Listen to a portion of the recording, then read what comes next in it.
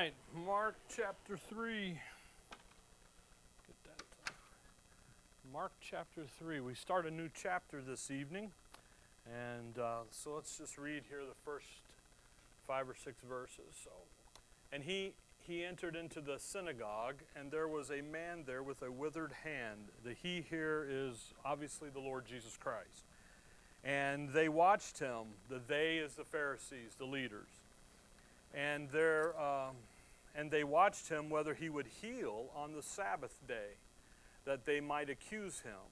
And he saith unto the man which had the withered hand, Stand forth. And he said unto them, Is it lawful to do good on the Sabbath days, or to do evil, to save life, or to kill?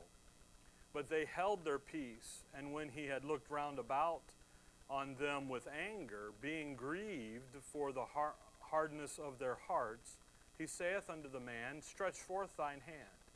And he stretched it out, and his hand was restored whole as the other. And the Pharisees went forth and straightway took counsel with the Herodians against him, how they might destroy him. So again, we have an issue here where the Lord's going to work a miracle. He's going to heal this guy, and then their reaction is to get together with their arch enemy. You know, an enemy of my enemy is now my friend kind of idea, and try to kill. They're laying the plans to go kill him. So rather than being excited and happy that the guy with the withered hand was healed, they're now doing something else, and they're going after him in a different way. So when we look here at verse 1, and he entered again into the synagogue, and there was a man there which had a withered hand, and they watched him whether he would heal on the Sabbath day, that they might accuse him. So again, they're looking at him. They're looking. They're watching him. They're paying attention to every little detail. And again, we go right back up to chapter 2 where we ended last week, verse 23. And it came to pass that he went through the cornfields on the Sabbath day. And that Sabbath day question that is here. And his disciples began as they went to pluck the ears of corn. And the Pharisees said unto him, Behold, why do they on the Sabbath that which is not lawful? And it's harvest time. They're picking through. We went back and looked in Leviticus and Deuteronomy. That wasn't illegal. It wasn't breaking the law, because they had that issue of the gleanings, and they allowed the poor to do that, and they could eat it if they were hungry. They couldn't pick it, put it in their basket, and go sell it. Remember? You know, we looked at that in Proverbs there, where he says, hey, you can't eat it, but to sell it, you can't harvest it, I'm sorry, but you can eat it, and they're doing it on the Sabbath. But notice what the Pharisees say, that which is not lawful, the end of verse 24. But it was lawful. It just was against their traditions. It went against their religious traditions. So the Lord illustrates it, verse 26. Verse 25. And he said unto them, Have ye never read? And again, the Lord is using the Scripture to nail these guys. He's not saying, well, my opinion, or this. He's saying, have ye not read what David did when he had need? And again, that's the issue, is having the need. And was a hungered, he and they that were with him. How he went into the house of God in the days of Abiathar, the high priest, and did eat the showbread. Now watch, which is not lawful to eat, but for the priest. Now when David did that, he broke the rules. But yet, who gave him the showbread to eat was the high priest, Abiathar. He did it. We went back there to 1 Samuel 21 and noticed that. And gave also to them which were with him. So the Lord illustrates this out with David and the showbread because of the issue of the need, the moral side of it. Again, the 10 Commandments, 9 of them are morality. Here's how you live life in relationship to God, the first 4, and then in relationship to others, the back 5. The one that's kind of stuck in the middle is a ceremonial issue, and that's the issue of the Sabbath day. And we looked at that. We went back. Why is the Sabbath day? So what the Lord's going to do here with these guys is he's literally going to say, what's more important? Healing someone sick who has a need, hungry, feeding, or keeping some ceremony that doesn't really help anybody. It's a ceremonial feast. Well, obviously, and again, we looked at this over John there and so forth about you guys go out and feed your animals and water your animals on the Sabbath day. Why? They need it. You know, if your ox is stuck in a ditch, help your neighbor and that type of thing. The problem was that the Pharisees had developed, come over to Mark 7, they had developed their own vain religious system. And in Scripture, it's called Baal worship. And it starts in Genesis there, and it goes all the way down to culmination in the Antichrist and the false prophet in the book of the Revelation. But if you look at Mark 7, if you look there at, verse 1, then came together unto him the Pharisees and certain of the scribes which came from Jerusalem. And when they saw some of the disciples eat bread with defiled, that is to say, with unwashed hands, they found fault. For the Pharisees and all the Jews, except they wash their hands oft, eat not, holding the tradition of the elders. There's no law given by Moses to the nation of Israel to wash your hands before you eat your meal. You know, I always thought that was mom's rule and grandma's rule. Well, these guys have made it into a religious activity, and it's in trouble.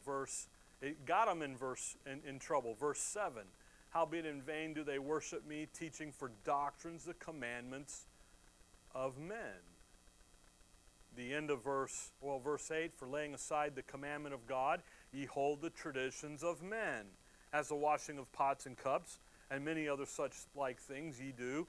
And he said unto them, full well ye reject the commandment of God, that ye may keep your own tradition. The result of that is verse 13. What have they done? They've made making the word of God of none effect through your traditions which ye have delivered, and many such like things do ye. So back here in Mark 2, when they look at him and they say, they see him do this on the Sabbath, that just stuck them, because they had made the Sabbath into something that it was not designed to be in. So there in 2:27, the Lord kind of corrects them. And he said unto them, the Sabbath was made for man, and not man for the Sabbath. That's exactly opposite of what religion says. Religion says you got to keep it or you're going to die. Well, that's what Moses said back in there, so we just make that today, and it won't be a real death. It'll be a spiritual this or that. And they do this dance with it. But yet, what did Christ just say? The Sabbath was to benefit man. It has a purpose. That purpose was to teach man the purpose that God had in creation. And we went back to Genesis 2, and we looked there at Genesis 2 when he blessed the day, and then he sanctifies the day, and he blesses it, speaks well of it, sets it there, then sanctifies it, sets it apart, because he's got a purpose. And that purpose, again, verse 28, therefore the Son of Man is Lord also of the Sabbath. That's a great statement by Christ. Basically, he's saying, I'm the one who's going to accomplish what the Sabbath represents, what it's all about. And then verse 3:1, and he entered into the synagogue. He goes into the synagogue on the Sabbath, and there they are doing their stuff and everything. And yet, right there in the midst of them is a guy with a withered hand. And the Pharisees, the leaders, are watching him, waiting for him to heal him so they can pounce on him. And again, not heal him it would be a good thing to heal the man. Yet all they wanted to know is he going to heal him on the Sabbath? They didn't care anything about whether or not he healed the guy or not. So, and again, here's a miracle, a healing. Luke 8, verse 1, he's preaching and showing the kingdom, the gospel of the kingdom. So the healing here, the sign that we're going to look at, come back with me to Exodus 4, has to do with this issue of validating the doctrine, the message that the Lord is teaching. He's teaching them, I am the Messiah. All these signs and things I'm doing match what the prophets say the Messiah would be doing. So he's making a claim to be Jehovah, and then he backs that claim up. He says, repent for the kingdom of heaven is at hand, and then he backs it up. And a lot of that, if you have to remember, Paul's there in 1 Corinthians, he said the Jews require a sign. So they need to see something. So here we're going to see it. Exodus chapter 4. The issue about the withered hand.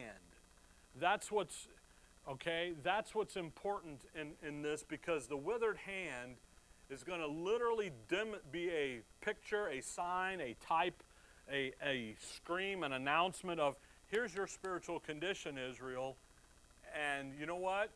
You're not capable of doing what the Sabbath is requiring you to do in its doctrine, okay? Now, just watch this. Exodus 4. So in Exodus 4, you've got Israel. They're coming out of Egypt. He's talking to Moses. Chapter 3 is the burning bush. He's getting Moses ready. Verse 1, and Moses answered and said, but behold, they will not believe me, nor hearken unto my voice, for they will say, the Lord hath not appeared unto thee. And the Lord said unto him, what is in thine hand? And he said, a rod. Now, watch the hand thing. He says, you got something in your hand. What do you got? You got a rod. But notice, the hand is going to represent him going to Pharaoh to get Israel released. Moses' ministry was to go to Pharaoh, get Israel released, take them to the promised land. That's his ministry, okay? Now, the back half of that gets a little interrupted because of their transgressions, so we got a law added. And then Moses becomes the great lawgiver. But notice verse 3, and he said, cast it on the ground. And he cast it on the ground, and it became a serpent. And Moses fled from before it. And the Lord said unto Moses, put forth thine hand, and take it by the tail. And he put forth his hand, and caught it, and it became a rod in his hand. So again, he's got ministry. You're going to do this, you're going to do that. Now, when he goes before Pharaoh, you know, Jannes and Jambres, the guy's named by Paul there, what does he do? They throw their rods down snake, he throws his down, king snake wins, and off we go. But the issue here with the hand, he's going to use his hand.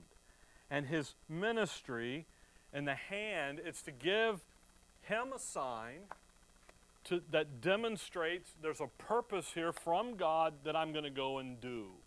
Okay? Verse 5. Verse 4, and the Lord said unto Moses, put forth thine hand, pick it up. Verse 5, that they may believe. See, and it became, the end of verse 4, and it became a rod in his hand, that, there again, purpose, the intent, they may believe that the Lord God of their fathers, the God of Abraham, the God of Isaac, and the God of Jacob, hath appeared unto thee. So when they see that, what will they know? You are the messenger from God. You are the deliverer. You are who you're going to say you are. Verse 7, and the Lord said, furthermore, put now thy hand into thy bosom. And he put his hand into his bosom, and when he took it out, behold, his hand was leprous as snow. And he said, put thy hand into thy bosom again. And he put his hand into his bosom again, and plucked it out of his bosom, and behold, it was turned again as the other flesh. So you got this hand issue, a ministry. You see, the man with the withered hand over here in Mark 3, that hand can't function. It can't work. It's withered. It's all disformed. So the man in Mark 3 is going to be assigned to Israel about the fact that they are not functioning properly. The fact that they don't have the capacity. You know, I was trying to think about how do you know, I can't do a withered hand, but when you think driving the school buses over the years, we would have kids on the special needs buses that had deformities in their hand. And they had to learn how to use that hand or not. That's what the picture is. Come to 1 Kings 13. It's the fact that they don't have the capacity to function in the role that God gave them. So when you think about Mark 3, the Lord's going in to heal this withered hand, man with the withered hand. He's doing it on the Sabbath. You know, again, the Sabbath, 6 days, that last day is a day of rest. Not that God was weary. Isaiah says he never wearies. But rather he rests in that what? The job's done. The work is done. And when the work is done, you stand back and you say, wow, looks pretty good. The other day at the house, I set up my side yard a little bit to work on my old truck, and I was like, man, looks good. Okay, I can get back to work maybe. Then it got hot, and I'm like, all right, we'll wait, you know. Then it cooled off, so when it figures out, probably about January, it'll figure out what it's going to do around here. You know, it's amazing, 30 years in the desert, and it's still, October is such a mystery. You know, it's like, what happened here? But the thing is he's got a purpose in it. And that Sabbath day, that Sabbath rest, and we looked at it, the purpose of it was for God to come and dwell. And to dwell with creation, dwell with man. He had that habitation. He picked out that land over there in Jerusalem and Palestine, that whole crescent in there. And they couldn't do the job. So you come here now to 1 Kings, and you're going to see a king with a withered hand show up. And it, you know, you think about what God was doing with that Sabbath. It's a sign, and it's a sign given to the nation of Israel. I said it last time. Adam to Moses, nobody kept the Sabbath day because there was no nation, no agency to go and do and accomplish what that Sabbath day represented. So it became a sign of God's purpose in creation to come and dwell with man on the earth. But then what happened? Remember last week we were talking about Thursday of the next week? Sin entered the equation. So God had to pause that come and dwell with man aspect and then go deal with the sin question, the sin problem. So Genesis 3:15, there's a promise of the seed of the woman, which then becomes the seed of Abraham, the seed of Isaac, the seed of Jacob, into the 12 boys, into the nation of Israel there. You know, and then, you know, 12, can you imagine 12 tribes, and you got to figure out which one's got who, where is the Lord coming from? And so he narrows it down for them. And it's all designed to, then God gives birth to Israel out of Egypt there so that they can come in, and then through them, through the seed line, through the nation now in the earth, his plans, his purpose, the whole goal of creation can be fulfilled. In 1 Kings 13, we see a guy with a withered hand. Now, where we're at in 1 Kings is David's dead, Solomon's dead, Jeroboam and Rehoboam are fighting over the nation. Now, Rehoboam was the older. He should have been the king of all of it, but Jeroboam didn't want it. So chapter 12, or we're in 13, right? I told you 13. Look back in chapter 12. If you start in chapter 12, verse 25, Jeroboam goes north and takes over the 10 tribes of the north. Rehoboam has Judah and Benjamin in the south. But the Lord had told the nation 3 times a year, you're going to go to Jerusalem. Passover, Pentecost, and Tabernacles. 3 times a year. That's why in their tithing system, they had 3 tithes. 2 were yearly, 1 was every 3rd year. Okay? But the 1 tithe, 10% on the gross, went to the Levites to run the nation and to do. The other one was on the net, and that was a vacation tithe, so they had the money to go 3 times a year to Jerusalem. I was reading an article, oh man, years ago, about Islam and the Muslims and their trip to Mecca, and how a majority of them never make it because of the money and the cost. And I'm sitting there thinking about, you think about what God did with Israel. A special tithe, by the way, the third tithe every couple years was for the poor and the strangers and to take care of the welfare system that they have. But could you imagine here today in the age of grace if I said, hey, we're going to have an offering and it's going to be a vacation offering? We'd have more money in the offering box than you knew of. Why? Because you know that's how man thinks. But they literally set the money aside so 3 times a year they could go. So Jeroboam did not want to lose the people of the north, so he set up a competing system. He set up a vain religious system. Verse 25, 12:25. Then Jeroboam built Shechem and Mount Ephraim, and dwelt therein, and went out from thence and built Penuel. And Jeroboam said in his heart, now shall the kingdom return to the house of David. If this people go up to do sacrifice in the house of the Lord at Jerusalem, then shall the heart of this people turn again unto their Lord, even unto Rehoboam king of Judah. And they shall kill me, and go again to Rehoboam king of Judah. Isn't that interesting? What's he worried about? Not their spiritual obeying the word. He's worried about his power and his control. And I mean, it doesn't change no matter what the dispensation is. It's all the same. Whereupon, verse 28, the king took counsel and made 2 calves of gold and said unto them, it is too much for you to go up to Jerusalem. Behold thy gods, O Israel, which brought thee up out of the land of Egypt. And he set one in Bethel,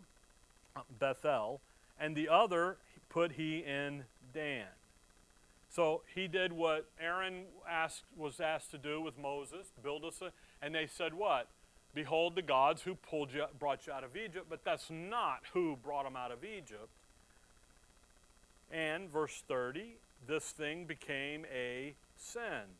For the people went to worship before the one, even unto Dan, and he made a house of high places, and off he goes. So what does he say? What do you, I think about us today in the age of grace, and Bible believers travel to go to church, okay? So what do you mean you go to a little church in Tempe, and you drive an hour or an hour and a half on a Wednesday night? No less. What do you do? What are you, nuts? Why don't you just go to the little church around the corner from you? Well, because what? They're not teaching the doctrine. They're teaching other things. They got a song and dance going on. So what do? You go here. That's what Jeroboam said. Don't go down there to Jerusalem. Just go to the local synagogue. Go right down over here to Bethel and Dan, and you'll be covered. And they did. Now, watch chapter 13. Jeroboam caused them to go into rebellion. And it's fascinating in the Old Testament, especially in the minor prophets, when these guys go into rebellion, the Assyrians come and get them. And God lets them have them quickly. And he'll say, don't go there because your sister Judah is going to follow. But if Judah was paying attention, what would they do? They'd have never followed, but where are we in Mark 3? They followed right along. That's the point. Now, look at chapter 13 in verse 1. Well, you know what? We've got to finish 12 because it goes into 13. So 12:31. And he made a house of high places and made priests of the lowest of the people, which were not sons of Levi. Isn't that interesting? Let's go get we're going to make the low class the high class now. And Jeroboam ordained a feast in the 8th month on the 15th day of the month, like unto the feast that is in Judah. And he offered upon the altar. So did he in Bethel, sacrificing unto the calves that he had made. And he placed in Bethel the priests of the high place, which he had made. So he offered upon the altar which he had made in Bethel the 15th day of the 8th month, in the month which he had devised of his own heart. And that's the issue. Human viewpoint has now replaced the divine viewpoint, the Scriptures. And ordained a feast unto the children of Israel, and he offered upon the altar a burnt offering. And behold, now watch God respond to this. 13:1, and behold, there came a man of God out of Judah by the word of the Lord unto Bethel, and Jeroboam stood by the altar to do what? Burn incense. Now Jeroboam's the king, and he's now the what? The priest. That's a no-no. You don't. The only individual that would ever hold those three offices outside of Adam in the very beginning is the Lord Jesus Christ. Now David held those three offices as well, king, priest, and prophet, but never at the same time. When he was acted in a priestly function, he was not the king. He was running for his life from Saul. And he was always acted kind of in the prophet manner when we read the Psalms and stuff. But again, that's why you got those little titles above the Psalms, so you know where David is when he writes that. And a lot of those are written on the run. He's running for his life. You know, he's been usurped and all this stuff. So 13:1, what's Jeroboam doing? He's not in the right place. He's a king. He's acting as king and priest. Now watch verse 2. And he cried against the altar in the word of the Lord. This is the man of God, okay? And said, O altar, altar, thus saith the Lord, behold, a child shall be born unto the house of David, Josiah by name, and upon thee shall he offer the priest of the high places that burn incense upon thee, and men's bones shall be burnt upon thee. Now, the man of God's talking to the altar, and it's a strange verse. He's talking to the altar, and he says, listen, there's a guy coming, Josiah. By the way, we don't see Josiah till 2 Kings 23, some 300 years later. There's 7 men pre-named in your Bible, named before they were ever born. You got the Lord Jesus Christ, you got John the Baptist, you know, you're going to call his name Jesus, you're going to call his name John, and you got this guy, Josiah. There's 5 other guys, Josiah, okay? So when Josiah shows up, 2 Kings 23, what's he going to do? He's going to come in and he's going to burn up all of the Baal worship. And he's going to do it on that altar. And by the way, Jeroboam, he's going to get you right there. Now, obviously Jeroboam isn't going to be there physically, but what he's setting up. Verse 3. And he gave a sign the same day. Again, the Jews require a sign. This is the sign which the Lord has spoken. Behold, the altar shall be rent, and the ashes that are upon it shall be poured out. Here's the sign of God's judgment on Israel because of their participation in that vain religious system that Jeroboam set up. You want to see it? Here it is. Now, this is where we're at, Mark 3. Similar situation. The Pharisees have, the leaders, what have they done? They've set up a system. The withered hand guy over there, here comes from God's judgment on the king here that's introducing the vain religious system to Israel. And then in Mark 3, there he is again. And it's the same religious system in Mark 3 that the Pharisees are doing. And there's going to be something as well. Now watch verse 4. And it came to pass, when King Jeroboam heard the saying of the man of God, which he had cried against the altar in Bethel, and he put forth his hand from the altar, saying, laid hold on him, get him. And his hand, which he put forth against him, did what? Dried up, so that he could not pull it again to him, the withered hand. So just as God just judged the king with it, what's going to happen in Mark 3? Going to have the similar situation here. Now watch verse 5. The altar was rent, and the ashes poured out from the altar according to the sign which the man of God had given by the word of the Lord. And the king answered and said unto the man of the Lord, entreat now the face of the Lord thy God, and pray for me that my hand may be restored me again. And the man of God besought the Lord, and the king's hand was restored him again, and became as it was before. So his hand is restored. So the question is how was the withered hand restored? It's restored by the word of the Lord. The Lord did it. God's word is going to do this. So when you come back to Mark 3, the guy with the withered hand, this guy here, it's a sign, and it's a sign that they have been captured by the vain religious system, that satanic captivity. And they had made the Sabbath a part of the Jews' religion, as Paul calls it in Galatians 2, and it's mentioned several times through John.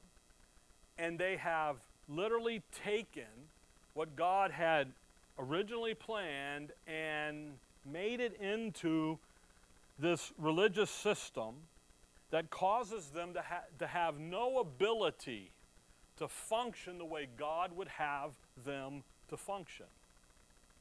So in chapter 3, verse 2, or at the end of verse 1, which had a withered hand, this is a sign. And it says, guys, Israel out there, that apostate nation. Now, he's going to call the little flock together. He's doing that. Actually, later in chapter 3 here, down in verse 13 and following, he goes and gets the 12 and gets them established. And again, we're in Mark 3. This is Matthew 10, you know. This is Luke 6. Then Mark he's bam, bam, bam, bam, immediately, and. He's not wasting time here. So we've traveled a great distance in time-wise, and we're just in Mark 3. But the thing is on the day that they were to sit, the Sabbath, they were to sit and remember what creation was all about. Instead of paying attention to that and being the nation that God needed to function properly, they're over there with a withered hand, not able to function, can't perform their ministry. So watch verse 2. And they watched him. Watch what they do. They watched him. Whether he would heal on the Sabbath day, that they might accuse him. Again, what are they looking to do? Accuse him. Now, verse 2 is a very fascinating verse, because they don't question whether or not he could heal. They don't question, can he do the miracle or not. They're just watching to see if he would do it because of the Sabbath day. So they know he can do it.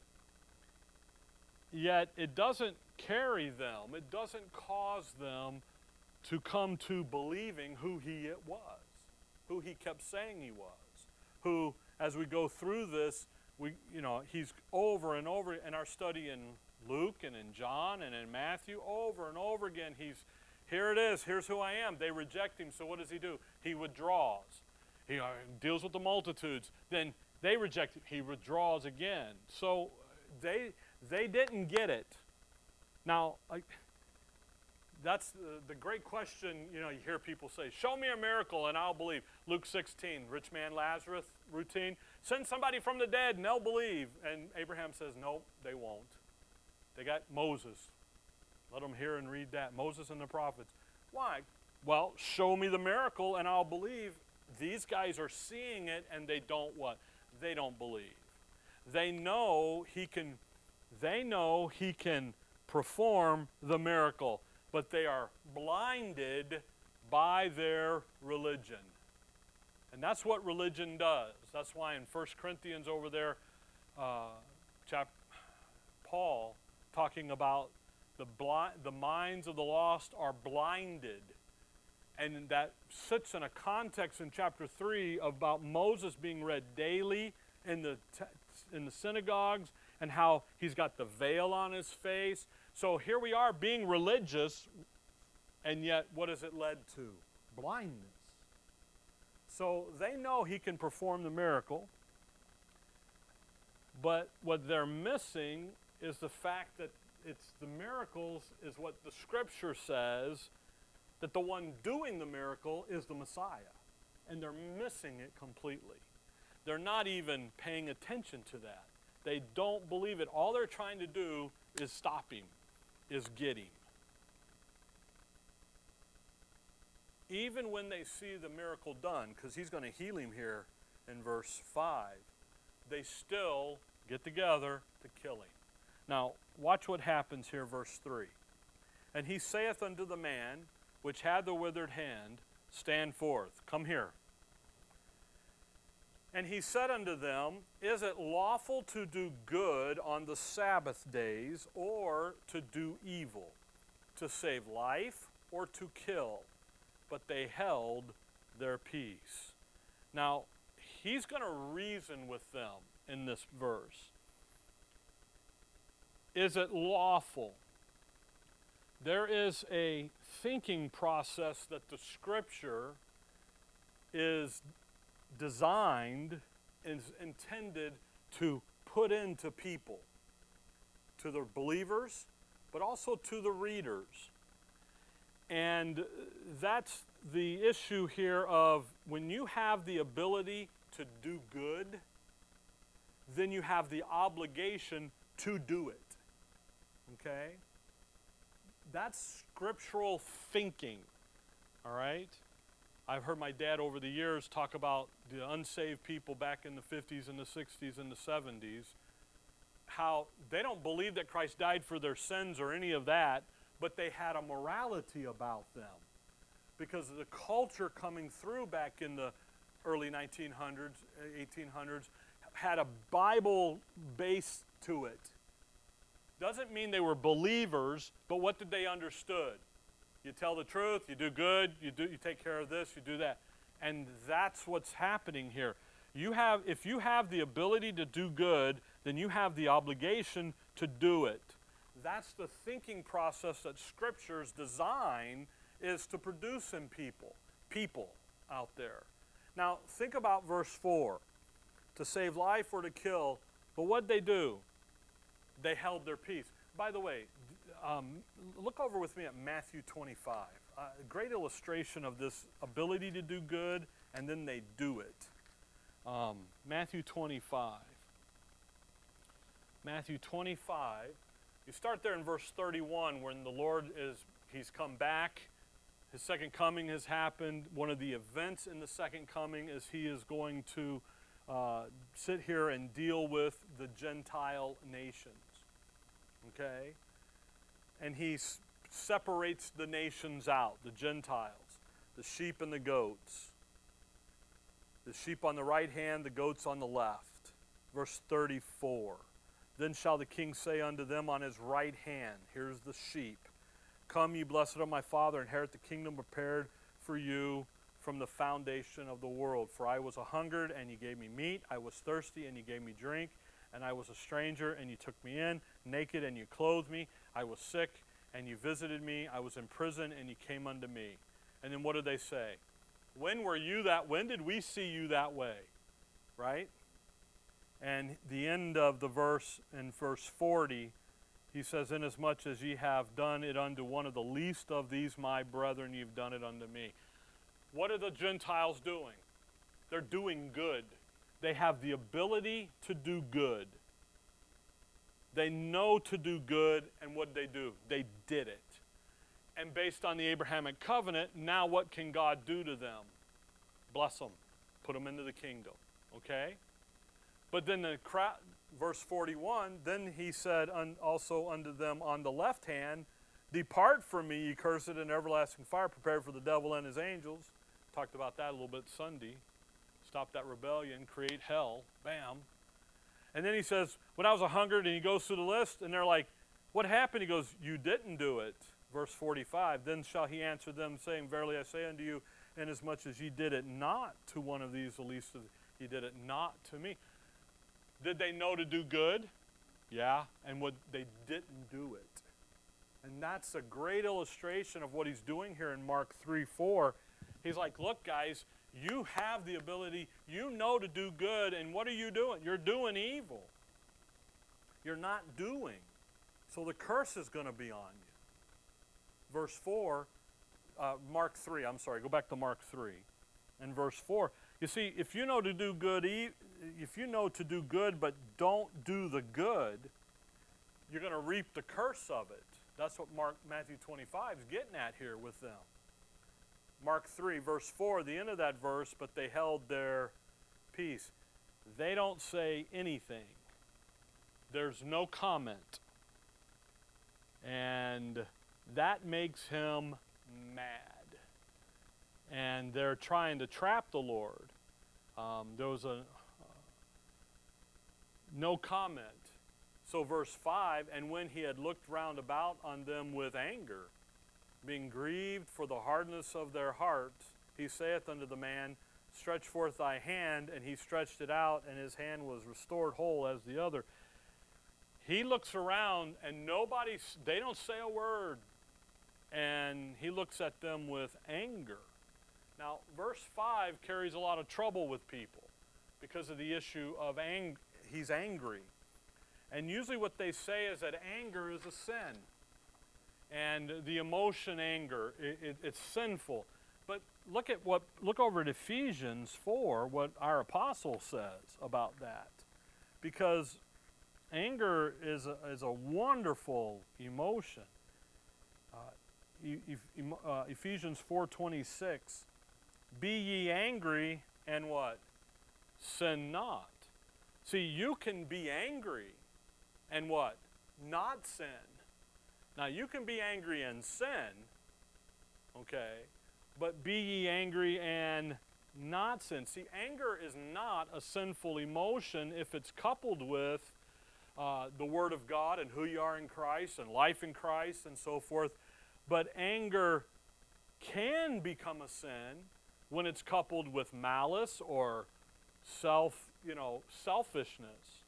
Then it can be a sin. And by the way, if you drop down and just look there at verse 31 of chapter 4, let all bitterness and wrath and anger and clamor and evil speaking be put away from you with all malice. What's happening there at Ephesus, and it happens in the church as a whole, that they've allowed that emotion of anger to become sinful. So when you hear people say, well, anger is a sin, not necessarily when it's coupled with who you are in Christ, the Word of God rightly divided, and life in Christ and so forth, then it becomes a great motivating issue. There's two great motivators in our DNA, in our makeup. One is to push you towards something. The other one is to pull you towards something and to push you away from something. Fear and love. That's what we're talking about. Love's going to pull you towards something, and fear is going to push you away. Now, fear is 99% of the time just anger in disguise. Okay? If you know true fear, I'm reading a book right now of the Marine Corps in Vietnam, and it's first-hand accounts. It's guys that were there, and it's put together actually rather nicely. I got it from Jerry Dent. He's like, you need to read this. And it's in, and those guys had fear. It wasn't just they were scared to death. You know, you read one guy and he's like, yeah, you know, we're sitting in our foxhole and we don't know who's around us. And then they pop off one of those light grenades or whatever they called them, and flares, you know, and it's like they're everywhere, you know. And he's like, so this guy hid. He's like, I'm hiding. But that's genuine fear. But usually when you're scared, it's just an anger in disguise of that. So if you can't be angry with what's wrong, then you can't have much affection for what's right. If you look around what's going on in our culture, in our society, and the politics and all the mess, all the noise. If you can get angry about that, and then you can go and have some affection to make it right, help with it. Now, you're not going to change the world, but you can do it on your level, in your community, and your surroundings. So go back to Mark 3. So when he looks at them on anger, it's not sin. The Lord isn't sinning here. This verse gets used to say, see the Lord sinning, and we'll talk about that in just a second here. When he had looked around about on them with anger, being grieved. Isn't that Ephesians 4 there? Grieve not the Holy Spirit. Grieve. The Godhead has emotion. You know, grieving is, that's grief. And by the way, the Lord has grief from other, Isaiah 53, he's numbered with the transgressions, and he's acquainted with grief. And that's the issue here. He's grieved here because of their hardness of their hearts. And that's the point. He's grieved here because of their sin. He's grieved here because of what's happening. So now you get the question of, so you got angry, and that's not a sin, but now you're going to talk about the hardening of their hearts. Who was hardening their hearts? Well, he was. Their response to him was what was hardening their hearts. Now, come back to Proverbs 29. Because the question gets, again, it gets troubling for some, because they've got this idea that before the foundation of the world, God said this is what's going to happen, that Calvinistic viewpoint, and that's not the case at all.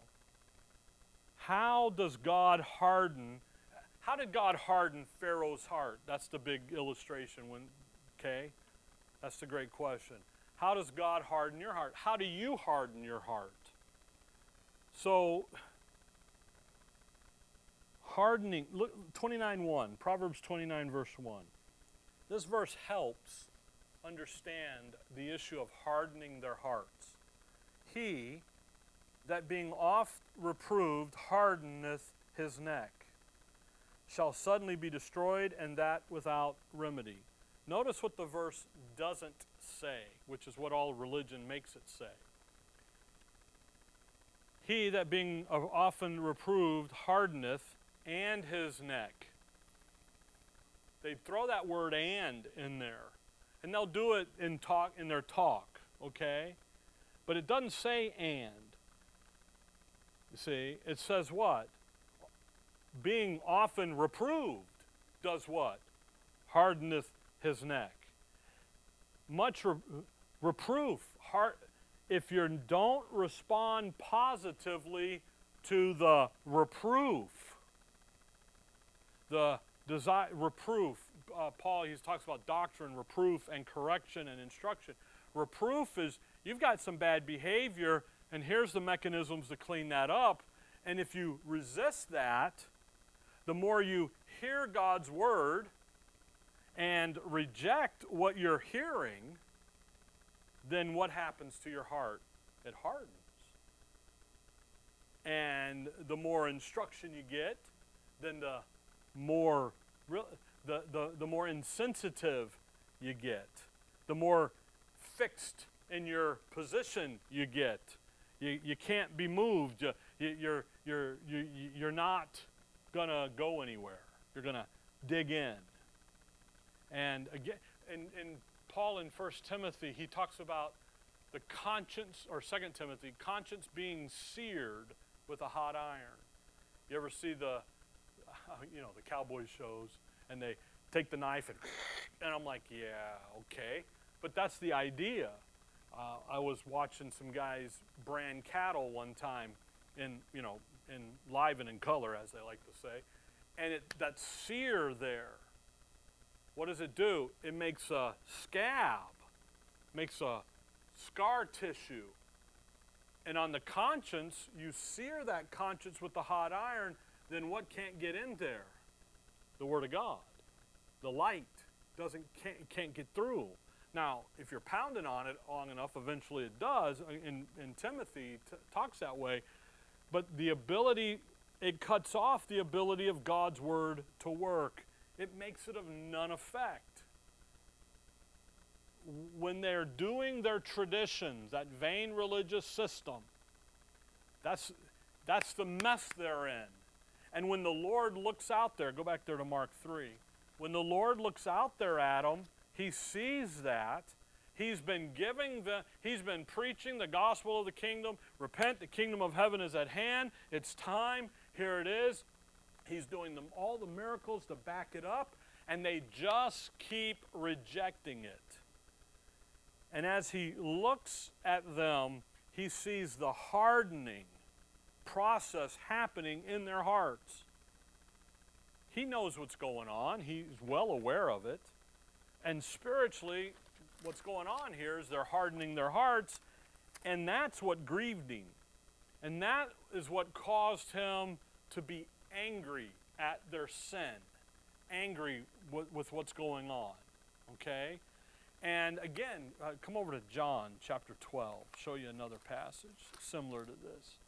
So when he looks out there, again, Mark 3:5, I've seen people stumble and break their spiritual necks on it because they're trying to make it say something that it's not saying, and that's it. When he looked out there, so when Paul talks about all Scripture is given by inspiration, is profitable for doctrine, for reproof, for correction, and you go read 1 Corinthians and 2 Corinthians, books of reproof, Galatians, book of correction. Correction is let's fix the bad doctrine. Reproof, let's fix the bad behavior. And he looks at Corinth and he says, I say all this, but not to your shame. But so you wouldn't be taken over by the wiles of the devil. That's my paraphrase, okay? They rejected that. And it just over and over and over and over. John 12, look at verse 36. John 12 and verse 36. While ye have light, believe in the light, that ye may be the children of light. These things spake Jesus, and departed, and did hide himself from them. Again, he talks to them, he withdraws. Verse 37. But though he had done so many miracles before them, yet they, what? Believed him not. Not on him. Verse 39. Therefore they could not believe, because that Isaiah said again. So think about that. He did all these miracles, the end of verse 37, they didn't believe him. And then in verse 39, he says, no, they couldn't believe. Well, what did Proverbs 29:1 say? Much reproof hardeneth the heart. They didn't believe the word of God. Look at verse 37.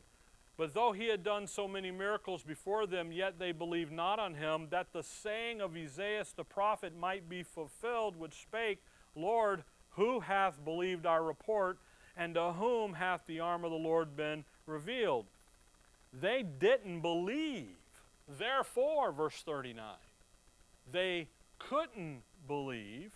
Verse 40, he hath blinded their eyes and hardened their heart, that they should not see with their eyes, nor understand with their heart, and be converted, and I should heal them. That's what happened. How did he blind them? Through the preaching of the gospel of the kingdom, through the many miracles. And instead of believing who he is and what he was saying to be the case, they weren't worried about what God says. Rather, they're worried about, is he going to violate our tradition over here? Are they going to, go back to Mark 3, are they going to violate the ceremonial Sabbath day that we've set up and established as being a holy day all the time? So the hardness of their heart is what grieved him and is what brought him down to that point of anger. Now, watch verse 5, because watch what his anger did. Watch what his anger motivated him to do. But when he had looked around about on them with anger, being grieved for the hardness of their heart, Now watch what he does. He saith unto the man, stretch forth thine hand, and he stretched it out, and his hand was restored whole as the other. His anger motivated him to heal the man. The religious crowd, they're sitting waiting to see what he's going to do, so the Lord shows them what he can do. They don't believe him, or they don't believe in him.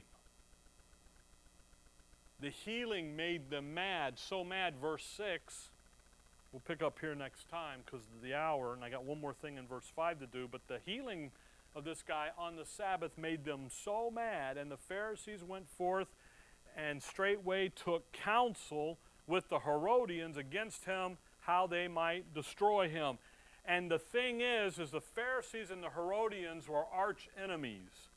They're not friends. They don't like each other. The Herodians are politicians. The Pharisees are fundamentalist religious guys. They don't get along, but yet again, the enemy of my enemy is now my friend. And here in the moment, against the Lord, they become friends. And they're literally going, come back to Psalms 2. This just is so fascinating.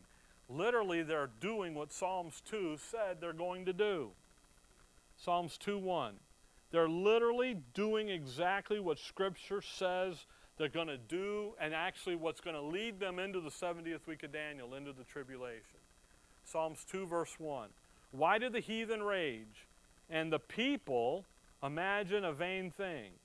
So we know who the heathen are, the Gentiles. The people, there's Israel, and what are they doing? They're imagining vain things. The kings of the earth set themselves. They're the kings, the Herodians. And the rulers, there's the Pharisees, take counsel together against the Lord and against his anointed, saying, let us break their bands asunder and cast away their cords from us. They're fighting together. They're fighting against the Father.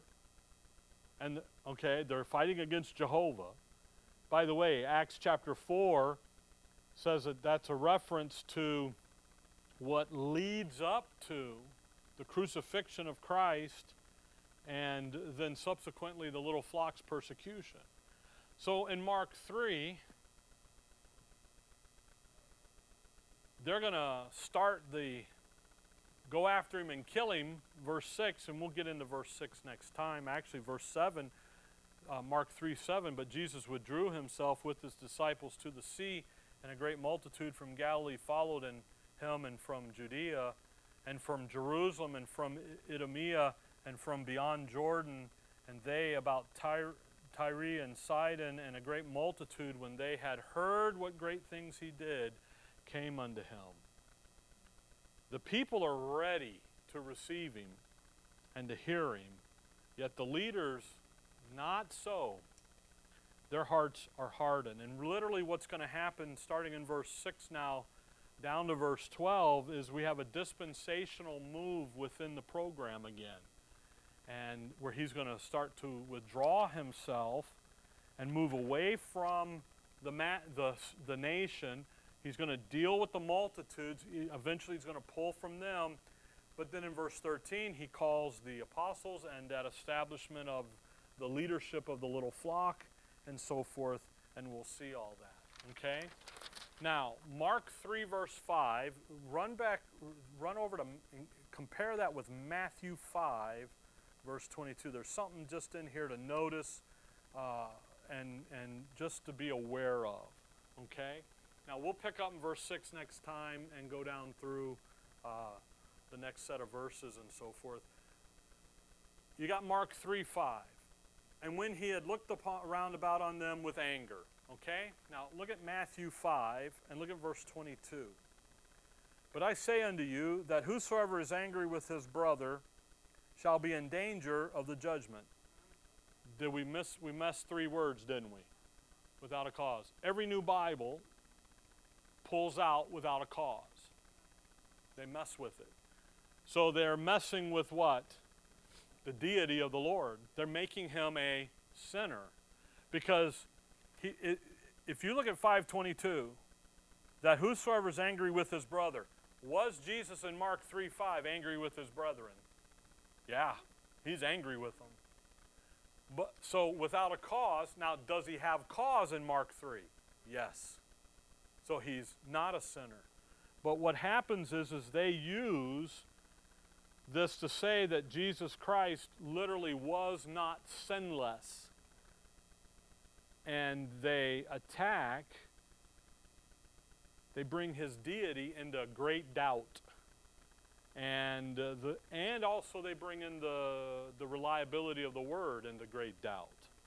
So don't forget that. You'll hear people say, oh, he's sinless, or I'm sorry, he has sin, you know, and they'll come in and they'll use Matthew 5:22 because it pulls out that without a cause. And then they'll take you to Mark 3 and say, see, look, he was angry. And anger is a sin, don't you know? And you're sitting there going, no. The only Bible on the market that protects the deity of the Lord Jesus Christ is a King James Bible. The rest of them don't. They attack it. And they do it subtly, sneakily. I was reading an article a couple months ago. The NIV guy, the big boards that run the NIV and all that stuff, they have over the years had to correct their previous editions with the new edition because the people have called them on the carpet about making Joseph his father, and some of those things you're going, no, because what happened? The Bible they're using is now in contradiction to their doctrinal statement. Now, you should always trust your Bible over a doctrinal statement. But they're looking at their doctrinal statement going about the virgin birth, and then they go to their Bible, and what did it do? It just attacked. So they had a little upheaval amongst Christendom out there, and so they've had to correct some of that. This one they haven't corrected yet as of what I had sitting on my desk, okay? Just see what's happening in Mark 3. The withered hand guy, again, the Lord didn't heal people just to have a healing program. He healed folks as a sign, as a picture, as a validation of where Israel was spiritually, their spiritual condition, who he was, the message about the kingdom coming, and so forth. And again, right here again, they nailing. He nails them. They're trying to kill him. And literally, again, we're in Mark 3. This is Matthew 12. This is Luke 6, Matthew 10. And Mark has just moved right to this point to bring in, again, Mark's picturing him as the servant. And the servant is full of activity. But what are they trying to do to the servant? Capital S. They're trying to kill him now. And so the stage is becoming set. Okay? By the way, just to remind you, Mark 1, there in verse 2, as it is written in the prophets, and all the new Bibles say Isaiah, and then they quote Malachi. So you got an issue. There's a problem there. Okay? All right. Dear Heavenly Father, we thank you for the evening, Lord. We thank you for your word, for the study of it, for the wonderful insight into how you dealt in your earthly ministry with your people, with the nation of Israel, and what you will do one day as the Lord of Sabbaths and accomplish all that you had planned originally to accomplish. In your name we pray. Amen.